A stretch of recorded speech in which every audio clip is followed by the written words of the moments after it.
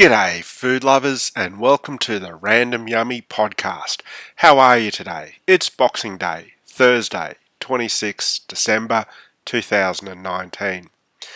So, after a huge Christmas day of eating, I had a pretty good day today as well in terms of food. And tonight, I had some roast chicken thigh and I made a red cabbage slaw with some pickled radish as well as red onion. Now I just want to point out that tonight I used a wireless meat thermometer, and I reckon meat thermometers are the best, especially when cooking things like chicken.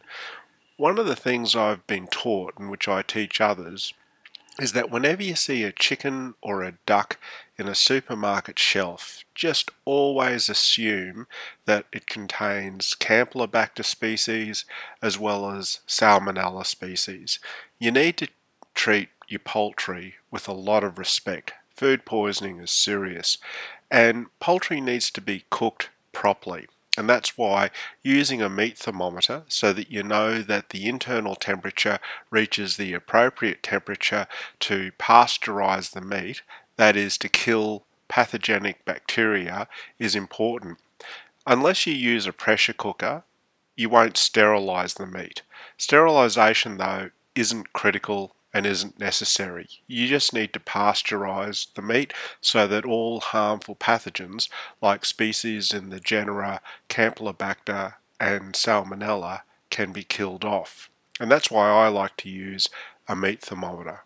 Anyway, for my meal tonight, which was a roast piece of chicken thigh, as well as some red cabbage slaw, I needed a chicken thigh, some sliced red cabbage, grated carrot, chopped coriander, chopped parsley, chopped mint leaves, pickled sliced radish, pickled onion, red onion that is, some Queensland nut oil, some iodized salt, and freshly cracked black pepper.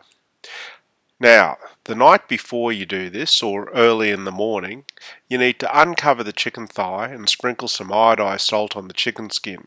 Leave the chicken uncovered in the refrigerator to do what's called dry brining to ensure a crispy, salty skin.